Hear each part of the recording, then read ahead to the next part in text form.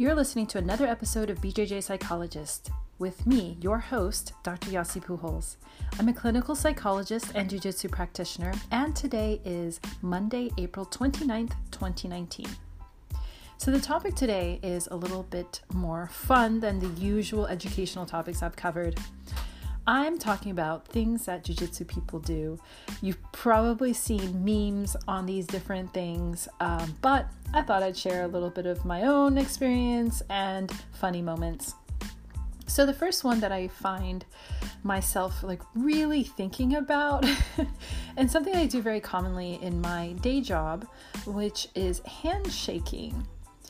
So I don't know why. I've kind of blurred the lines between handshaking out in public and for work and handshaking on the mats. So there's the traditional fist bump and slap. Slap and fist bump. Ugh, I don't think I've ever had to say that out loud. Slap and fist bump. Slap and bump. There we go. Slap and bump.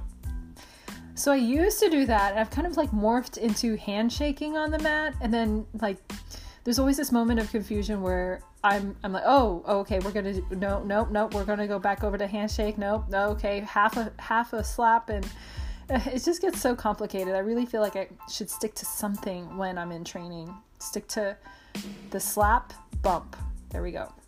But out in public, I'm just so cognizant of shaking people's hands and checking out their grip strength. Like, how hard do they squeeze my hand, or do they have a light, wimpy little hand shake? And just, checking to see, okay, do I have an entry into an arm drag here? I mean, these are the things that have become so second nature to me that I think are hysterical. Shaking a non-jiu-jitsu practitioner's hand, and then all the thoughts that go along with that. So along the same lines, if you're having to hug people in your life, there's always the moment, and this is definitely a classic meme moment. Who has the underhook? Okay, yeah, I know y'all are laughing to yourselves now. So hugging is also odd because that's something we also traditionally do on the mat. Hug it out after a roll or after, a different tournament, performance, whatever. Congratulating people for new belt promotions or stripes. So hugging is always odd. It's like, okay, how do I enter this? You're calculating, are they going to do a side hug or, full on bear hug, and, where are you going to put your arms, and both go in to have their arms underneath, and then it gets wild. So with that, I've just started to just do overhook hugging because I know they're going to want to take the underhook, but in that moment, it's okay. It's just a hug. And lastly, on physical contact with jiu-jitsu people and non-jiu-jitsu people is in romantic relationships or romantic connections. This whole cuddling thing. I mean, I can't say that from an outsider's perspective, looking on a mat looks like everyone's cuddling and, aggressively hugging. You've probably also seen that meme too. So cuddling out in the regular world off the mat. I mean, for a jiu-jitsu person, it gets complicated. How often does the brain go into, okay, I'm in half guard, I'm going to pass over to this side, and I'm going to control that arm. Oh, there's a Kimura. Oh, okay, no, wait. This is a non-jiu-jitsu person. So there's always this background chatter that's going on, I'm sure, for many of us, thinking about moves. When you're supposed to be thinking about the move. But I know not everyone is into cuddling, and not everyone is in the practice of cuddling, but it is funny. And then the next one is driving. So I know someone in particular that really enjoys playing a sort of Frogger game on the road. Okay, it sounds more dangerous than it is, but he has named different passing on the road, mimicking the different techniques in jiu-jitsu, which is hysterical. So if you do like a hard lane change, I think I have to get this right. I have to get the rule book out, right?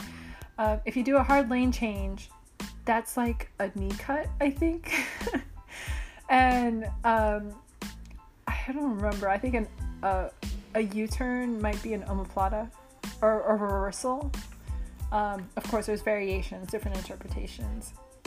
And then guard passing is, a regular pass, regular transition into another lane. And then there's a whole slew of other ones that I can't remember and don't know at this time. But it's hysterical to hear this person drive. Because you just sit in there and then all of a sudden it's like, knee cut pass, 3 points. But that's also fun. Jiu-jitsu games on the road. And lastly, I'm just going to share my own experience. Being a jiu-jitsu practitioner that has like all kinds of crap in the car that's related to training. One annoyance with phone chargers is that like sometimes after a while the little end will fray, the wire will fray. And I just wrapped some finger tape on that, some athletic tape on there, and then I'm taping like the broken visor with athletic tape to the roof, temporarily, of course. And like anything else that needs an adhesive or needs to be stuck together, I'm using athletic tape because it's more readily available. And with that, because I've had athletic tape with me, I also have scissors in the car. So scissors are very convenient, especially trying to open a bag of mixed nuts or something. Like when your teeth can't cut it, just cut it. I love puns. So just to review, think about how you want to handshake, how you want to cuddle, how you want to transition through lanes and mark points in that point system, and creative ways on using your athletic tape. So until next time, thank you for listening. And if you have any podcast ideas or things you'd like to hear me speak on, feel free to message them to me. Otherwise, you can follow my jiu-jitsu journeys on Instagram, where I'm posting daily stories. That's at dr.yasi_fit. And thank you.